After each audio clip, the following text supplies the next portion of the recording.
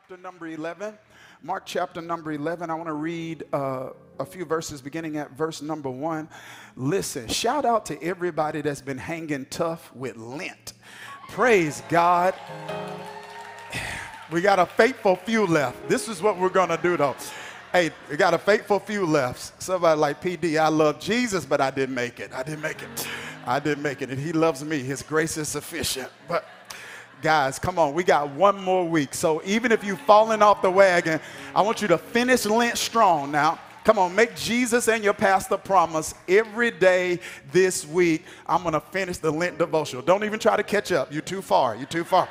Just skip to the last week and just finish. It's not how you start, it's how you finish. Come on, somebody.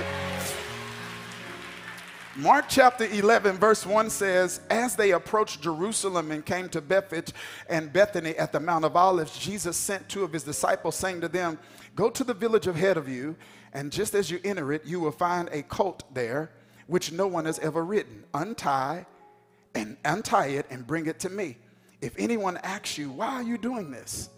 Say, the Lord needs it, and we'll send it back here shortly.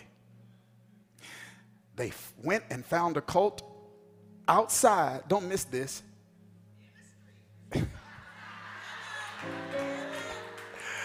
Outside in the street. Tied. It's in the street, but it's tied at a doorway. As they untied it, some people standing there asked, what are you doing untying that colt? They answered as Jesus told them to, and the people let them go. I want to stop right here, and I want to tag a title to this text. We're going to talk from this subject in our time together, family. Unattached, unbothered, and untangled. Clap your hands if you're ready for God's word, everybody. So family, on today we are concluding a series of sermons that we've affectionately entitled, For the Streets. Somebody say it with some conviction, for the streets. And in this series, we've articulated that your presence on this planet is not an accident. It is not a result of some cosmic coincidence. No big firecracker exploded in the atmosphere and orchestrated your existence here on this earth. We believe you have been intentionally and strategically and sovereignly placed on this planet for such a time as this. You were built for purpose, you were called to a purpose, and you were empowered to carry out that purpose. If you believe that already, say yes. However, we've also articulated this truth, and that is that your purpose has a place. Even though we're called to do some things, we're not called to do all things everywhere. So my purpose has a place. My calling has a context. My avenue has my assignment has an avenue. And what we have articulated is this, is that, I hope y'all ready for this, and that is the place of your purpose is not just the church. That God uses church to make us into who he has called and created us to be, but we are not made for the church. You're made for the streets. You're not the salt of the church. You're the salt of the earth. You're not the light of the church.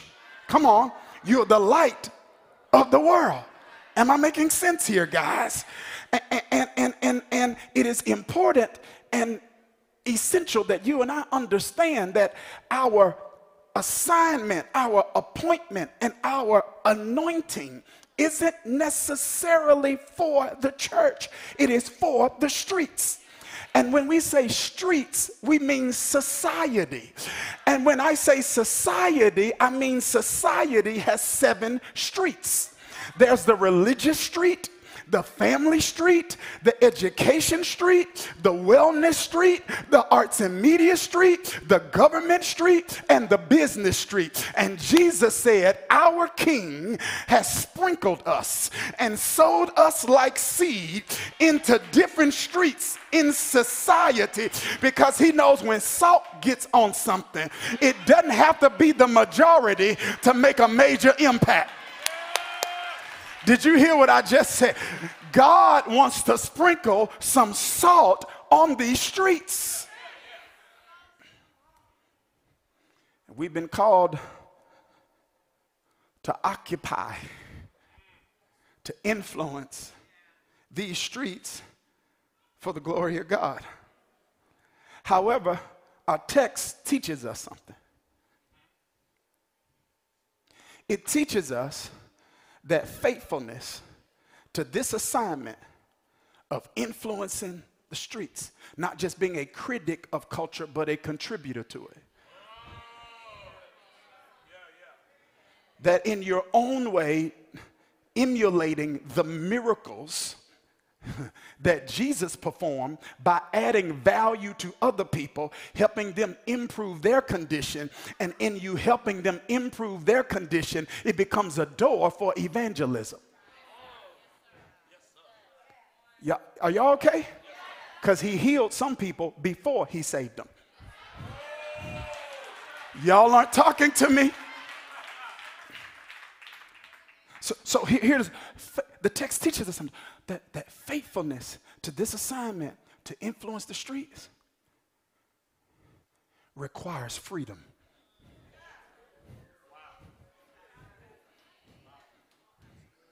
Faithfulness requires freedom. And this particular passage that we just read is one that can offer us some insight into this area.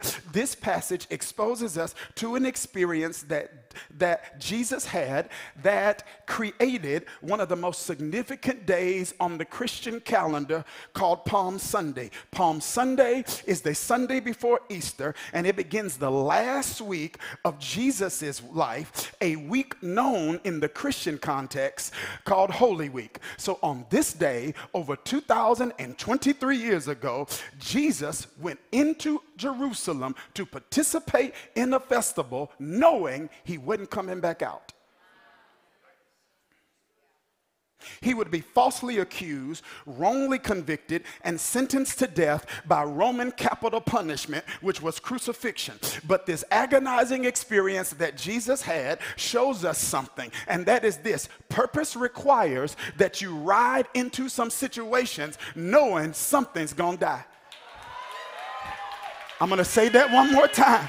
That purpose requires you riding into certain situations knowing that something is going to die. It rests on the revelation that some advancement requires elimination. Henry Cloud calls it necessary endings. And if you're not willing to have a necessary ending, you're not able to have a new beginning. And I don't know who this is for, and I'm not trying to be overly emotional right now, but I just sense intuitively that somebody's got some new on them. I sense somebody is sensing, I'm getting ready to step into something new. I'm getting ready to walk into something new. I'm getting ready to see something new. I'm getting ready to experience what my eyes hadn't seen and my ears hadn't heard. Remember not the former things, neither consider the things of old. Behold, I will do a new thing. Somebody shout new. Yeah, some advancement requires elimination. Purpose requires putting some things in the grave. And I came to tell you, if you're going to step into a new season, you need to know that some friendships will be buried. Some ambitions will be buried. Some desires will be buried. Some expectations will not live. Some preferences will go in the grave.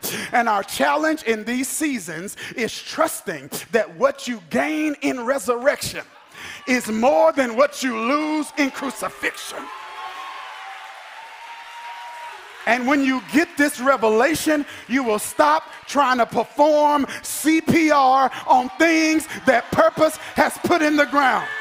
Go ahead and experience the crucifixion so that God can give you a resurrection.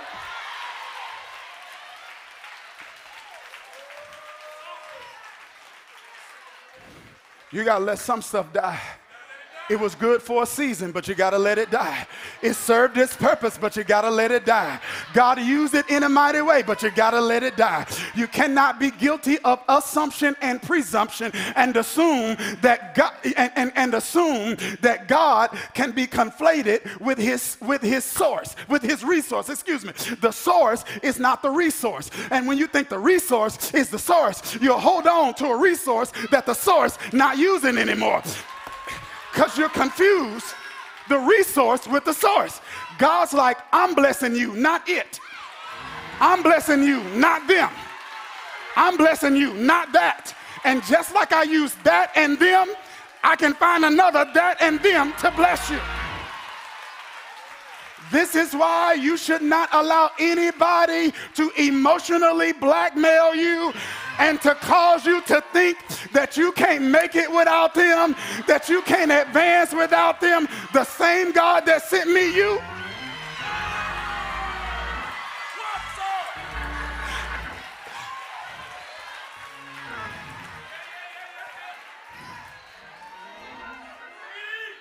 Purpose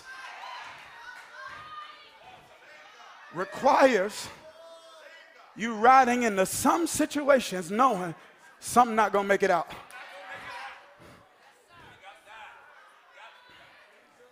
Jesus is entering Jerusalem for the celebration of an annual event called the Feast of Passover.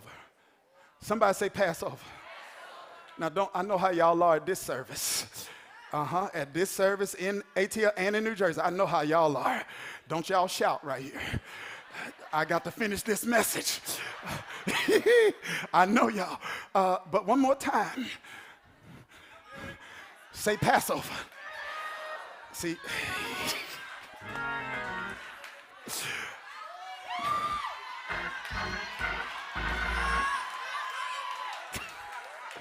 Say Passover. See, some of you may be wondering why there's such bubbling of enthusiasm in the room. But Passover was a time of celebration for God's preservation of his people from a plague during the days of Moses in Egypt.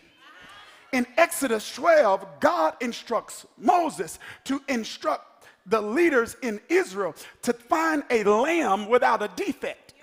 Slay the innocent lamb. Take the blood from the innocent lamb.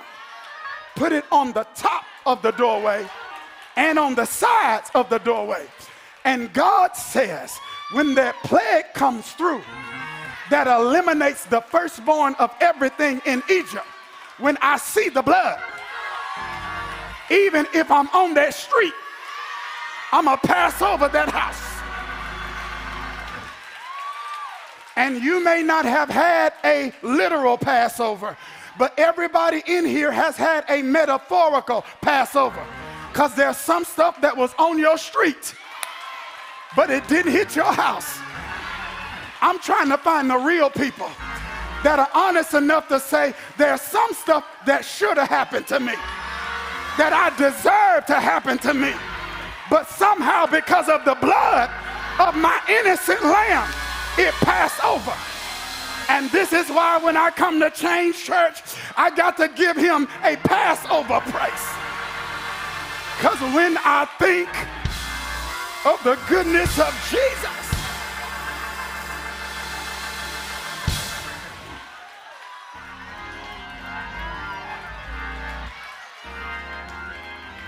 you're not just here because of your persistence. You're here because some stuff passed over. You're not just here because of your power. You're here because some stuff passed over. You're not just here because of your grit. You're here because some stuff passed over. Some of us have no idea what God calls to pass over us this week. The blood from our innocent lamb without defect.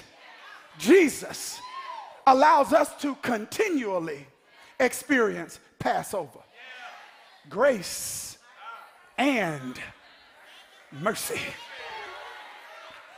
Grace, unearned, unmerited, undeserved favor. Grace, when God gives you what you don't deserve.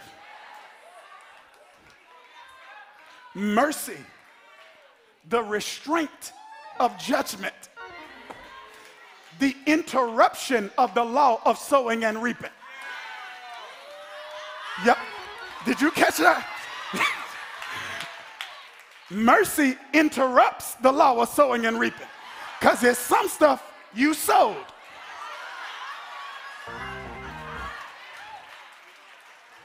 That you could have reaped, should have reaped, but mercy steps in and stands between your consequence and your choice. It says, I'm not only going to give you what you don't deserve in grace, I'm not going to give you what you do deserve. Mercy. So God helped Israel by inaugurating, be seated please, by inaugurating an annual feast. He said, once a year, I want you to stop everything. And for a week, I want you to remember. Because if you don't remember, the tendency of the heart is to forget.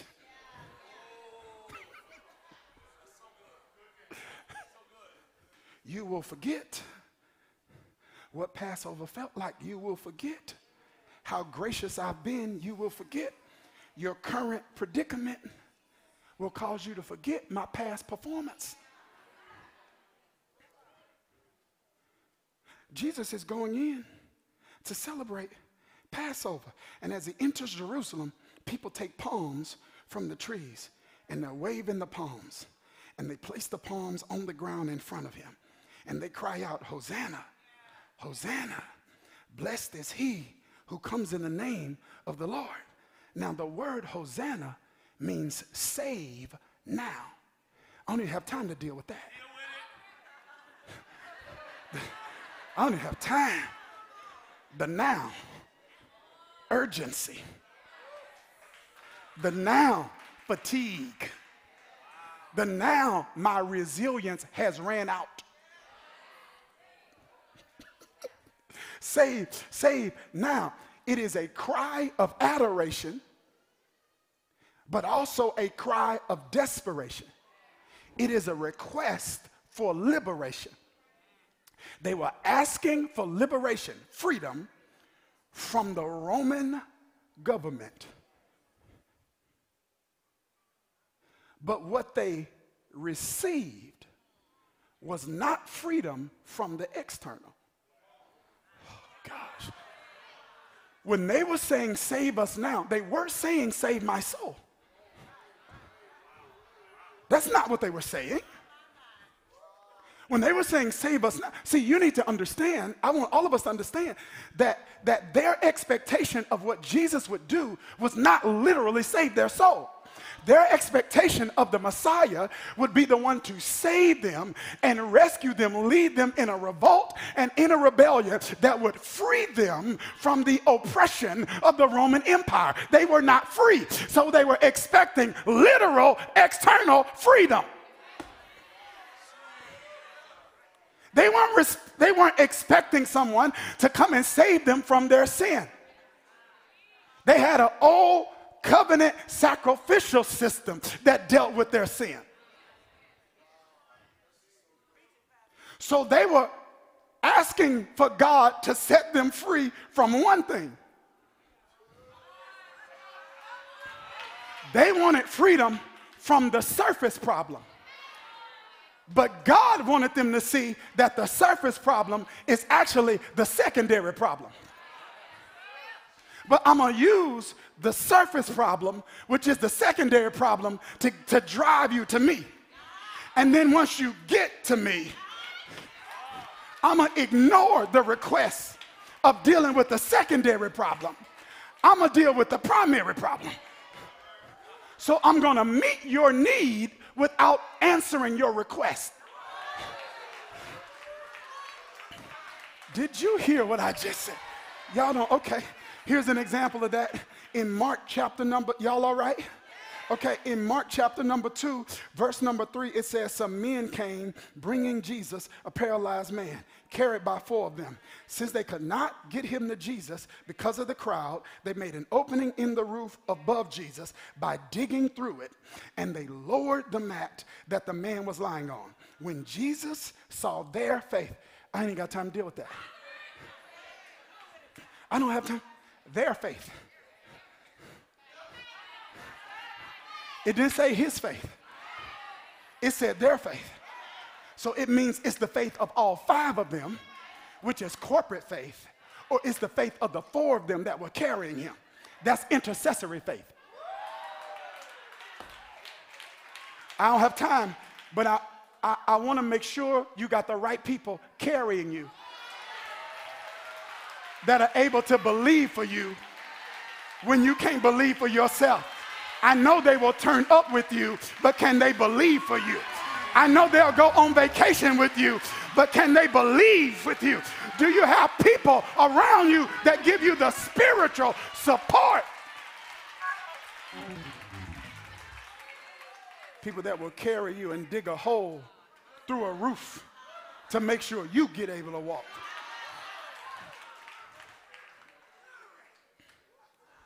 But here's what I want you to see. Here's what I see. Jesus said, son, your sins are forgiven. Wait a minute. That's not what they came for.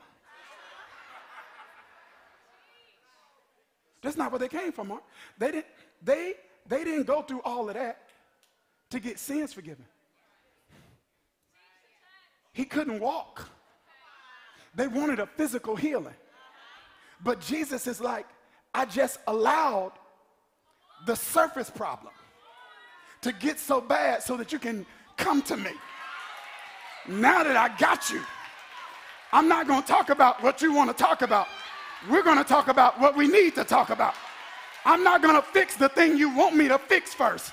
I'm going to fix the thing that needs to be fixed first. Here's the way Augustine put it. He said, God will bypass the prayers of your lips so that he can answer the prayers of your heart. And I want to know, is there anybody in the A, in New Jersey, online, that's willing to praise God for the prayers he did not answer? I brought to you my surface problem. I brought to you the problem that I wanted to be fixed. But what you addressed was a problem that needed to be fixed. Yeah, they wanted external liberation. And Jesus said, Rome is not your greatest problem. It's what you see. It is what irritates you the most. It is what aggravates you the most. And because it is aggravating, it feels urgent. But you know how I know Rome's not your problem? Rome's not your problem because you're still here. I didn't keep you from Rome, but I've been keeping you in Rome. Wait a minute. Did you hear what I just said? There are times where he doesn't keep you from it, but he's keeping you in it. Because some of us, if we honest, we in some stuff right now. Everything is not perfect. All your relationships aren't amazing. All your resources aren't overflowing. But somehow, some way, Jesus is keeping us in the midst of it all. Here it is, guys. Can I have 5 more minutes? I said, can I have 5 more minutes? Here it is. This is important. It means he's not just a need meter. He's a need assessor.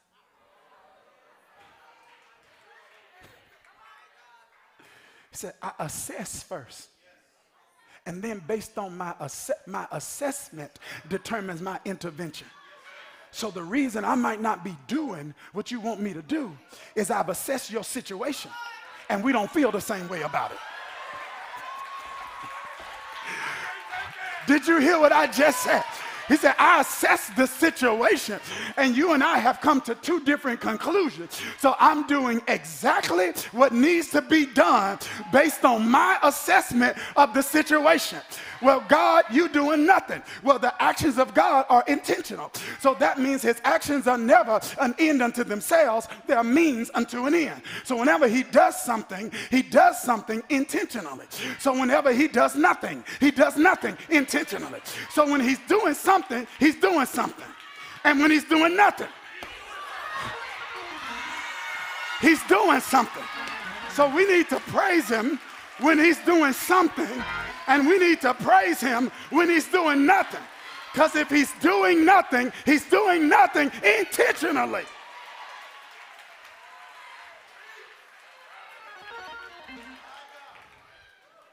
God said, because Jesus knows. He says, if you let me deal with this internal problem, I'm going to create a movement of Christians that's going to turn Rome on its head. I got to go. Y'all didn't catch that. He says, you want me to fix what you're going to be able to fix when I fix you. I got to go. Jesus didn't have to deal with Rome. The early church dealt with Rome. And Jesus is like, if you will let me do what I'm trying to do in you, then you will be able to fix what you're asking me to fix. I'm going to fix you, you fix Rome.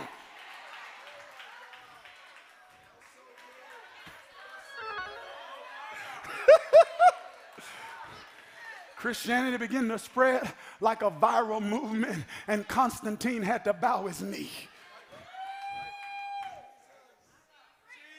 He had to issue the Edict of Milan, declaring Christianity as the official religion of the Roman Empire.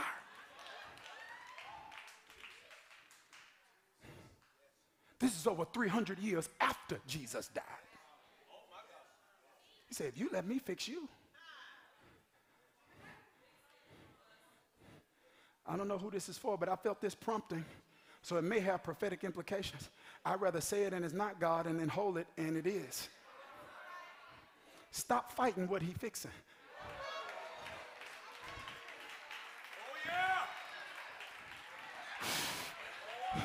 Somebody just say, ouch, ouch. I'm like, wait a minute.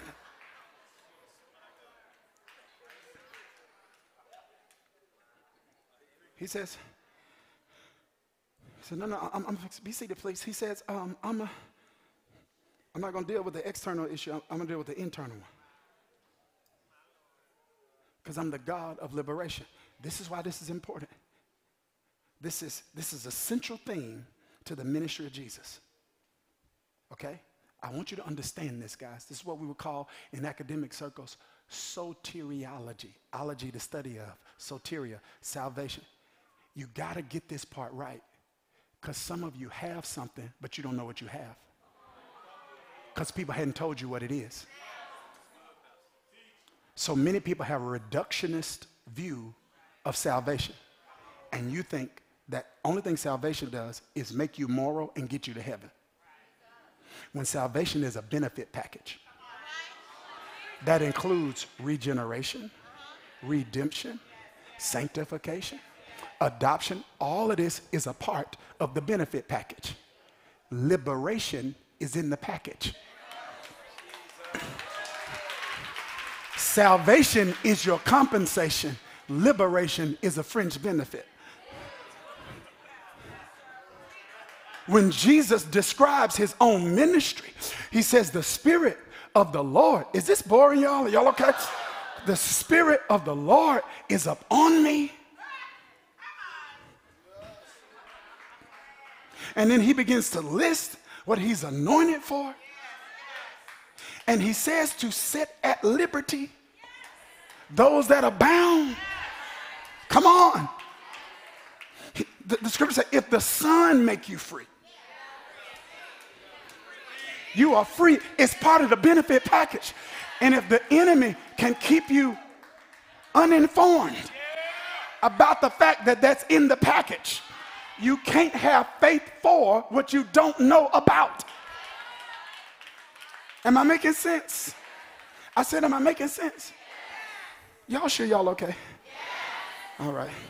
I was having I had a real conversation. First lady had a little surgery, so she's out, and so I was having a real conversation. So we've been together since college, so we friends.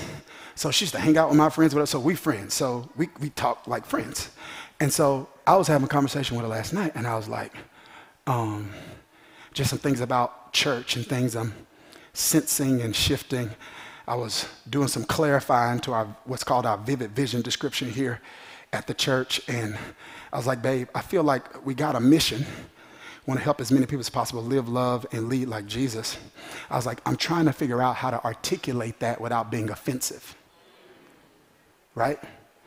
How I feel like, okay, our church has been called to produce fruit of a certain type of Christian that's not consistent with the typical Christian in Western culture. So I'm trying to figure out how to articulate distinction without being insulting.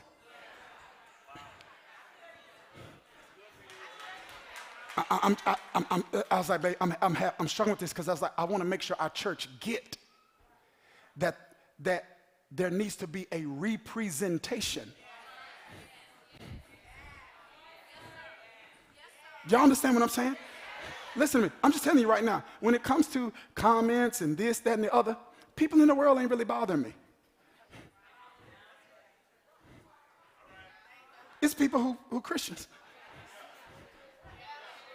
Y'all not, yeah, like when it comes to like being dogmatic and arrogant and overly opinionated and unable to hold a tongue and inconsistent, like highlighting certain sins and then ignoring their sins. And it's like, okay, you got grace for what you struggle with, but you don't believe that same grace extends to somebody who has a different. I was like, babe, I'm struggling with that. And I was like, I feel like our mission is clear. I was like, but I feel like we need to clarify our strategy. And like, so how are we going to do that, you know? And then these three words I was telling, I wrote down: presence. Laquan, I know you in this stuff like this: presence, formation, and mission. Presence meaning we need to create environments where people have authentic encounters with the presence of God. Right? Not energy, God. Because for some of you, that's the only thing that's going to fix your husband. For some of you, that's the only thing that's going to fix your child. For some of you, that's the only thing that's going to make somebody arrogant and obstinate and unwilling to listen, repentant and apologetic and open. They're going to have an encounter. The Apostle Paul heard, Tario, I'm out of time. The Apostle Paul heard the gospel preached. He held the coat of the person that was stoning Stephen, and it didn't change him. But on Damascus Road, he has an authentic encounter with the presence of God.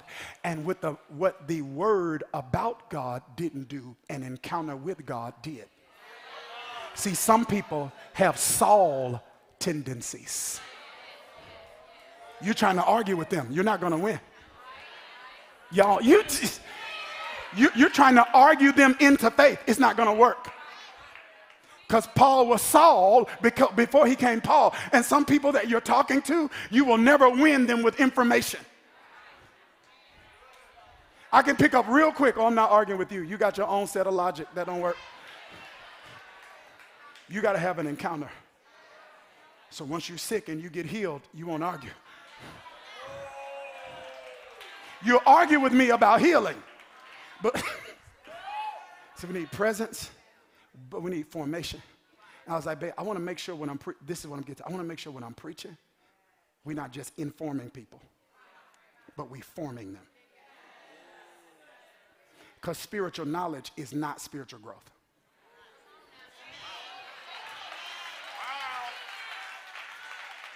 I don't want you to just pray more or read the Bible more.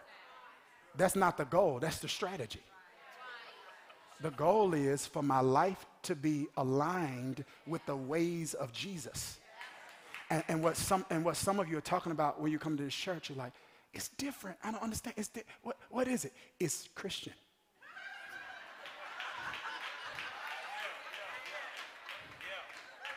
No. I've been to Christian churches. I know.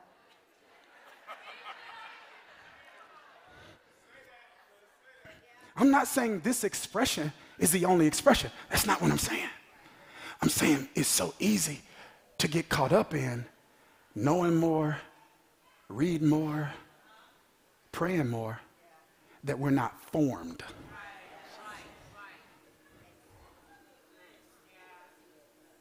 And so we raise up, when we don't do that, we raise up people that like Jesus but aren't like him.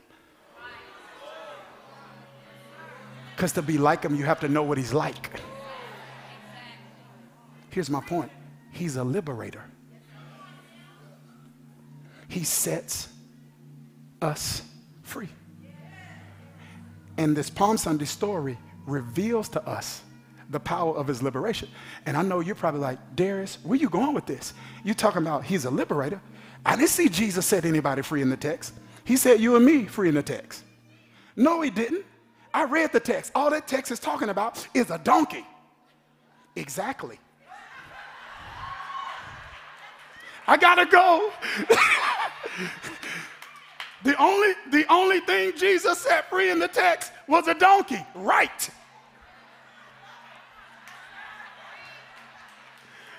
What does that have to do with you and me? Everything.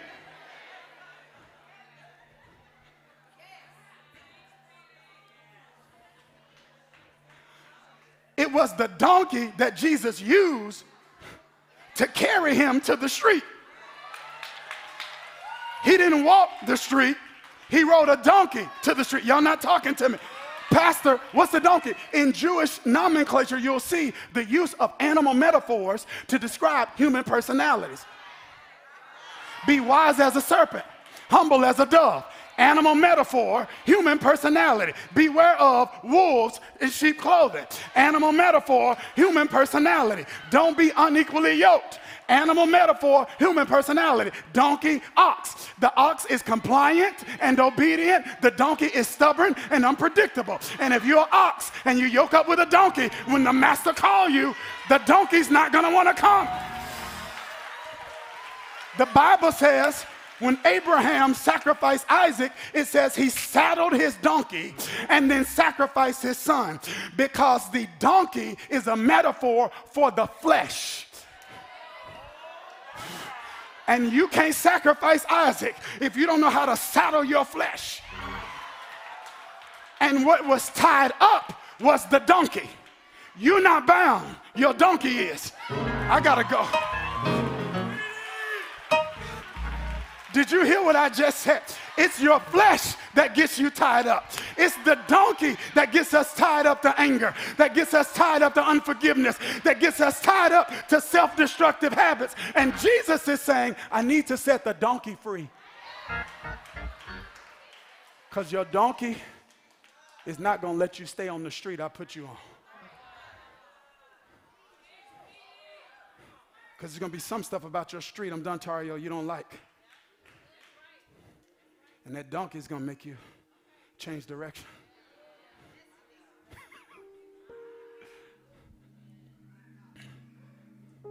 So I need to let Jesus do more than save me.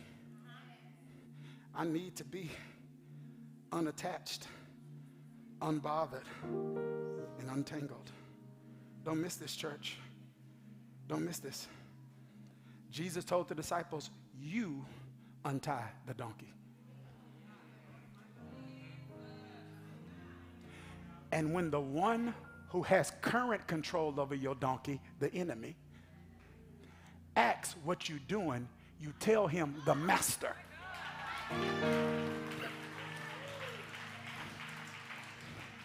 So he says, the demands of the master produce the presence of freedom. He said, I need this donkey free because I need to be able to use it. Because he needed the donkey to take him places. And Jesus needs us to take him places. If he's going to get into arts and entertainment, it's going to be on the backs of some of us. If he's going to get into Wilderness Street, it's going to be on the backs of some of us. If he's going to get into Governmental Street, it's going to be on the backs of some of us. But your donkey got to be free. Because sometimes our donkey, flesh, has a mind of its own. We need to be unattached, untangled, and unbothered. We need to be unattached to assumptions about what my life should be like. That's so good. You don't get to pick that. And some of you need to move on from the life you thought you wanted.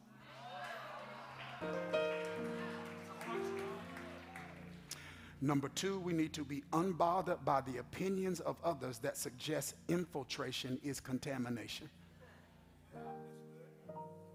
You can't change what you don't invade.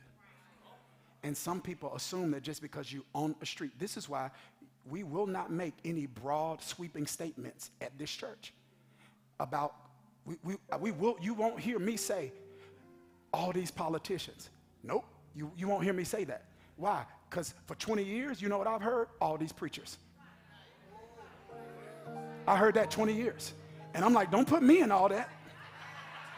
Why are you putting me in all that? So it's hypocritical of me to say all these politicians and all these business, all this anything, when for 20 years I know what that feel like. But some people would think just because you own the street that you've adopted the morals and values of the street. You got to be unbothered by their opinions. And number three, we need to be untangled from negative emotions that are triggered by the trauma of our past. I hit this on yesterday. I mentioned this on last week. That sometimes your assignment requires facing things that trigger you.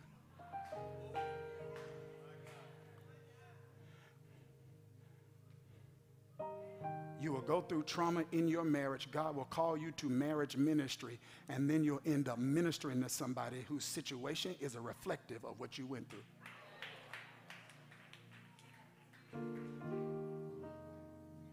But he's the God that sets free. And I'm praying he sets us free today. Our time is up, but I want to pray a prayer of liberation and benediction over you as we prepare to leave this place. Unattached, unbothered, untangled. Because Jesus needs me to carry him some places on my street. Now, Father, I pray that the Son that sets free sets us free indeed. And I pray now in the name of Jesus that you would, by your grace, by your mercy, cut the cords that are keeping us bound. Do it, Jesus. Now bless us and keep us. Cause your face of favor to shine upon us. Be gracious to us. Protect us, provide for us, and above all else, grant us peace. This is my prayer for your life. In Jesus' name, amen. I'll see you next week at the arena.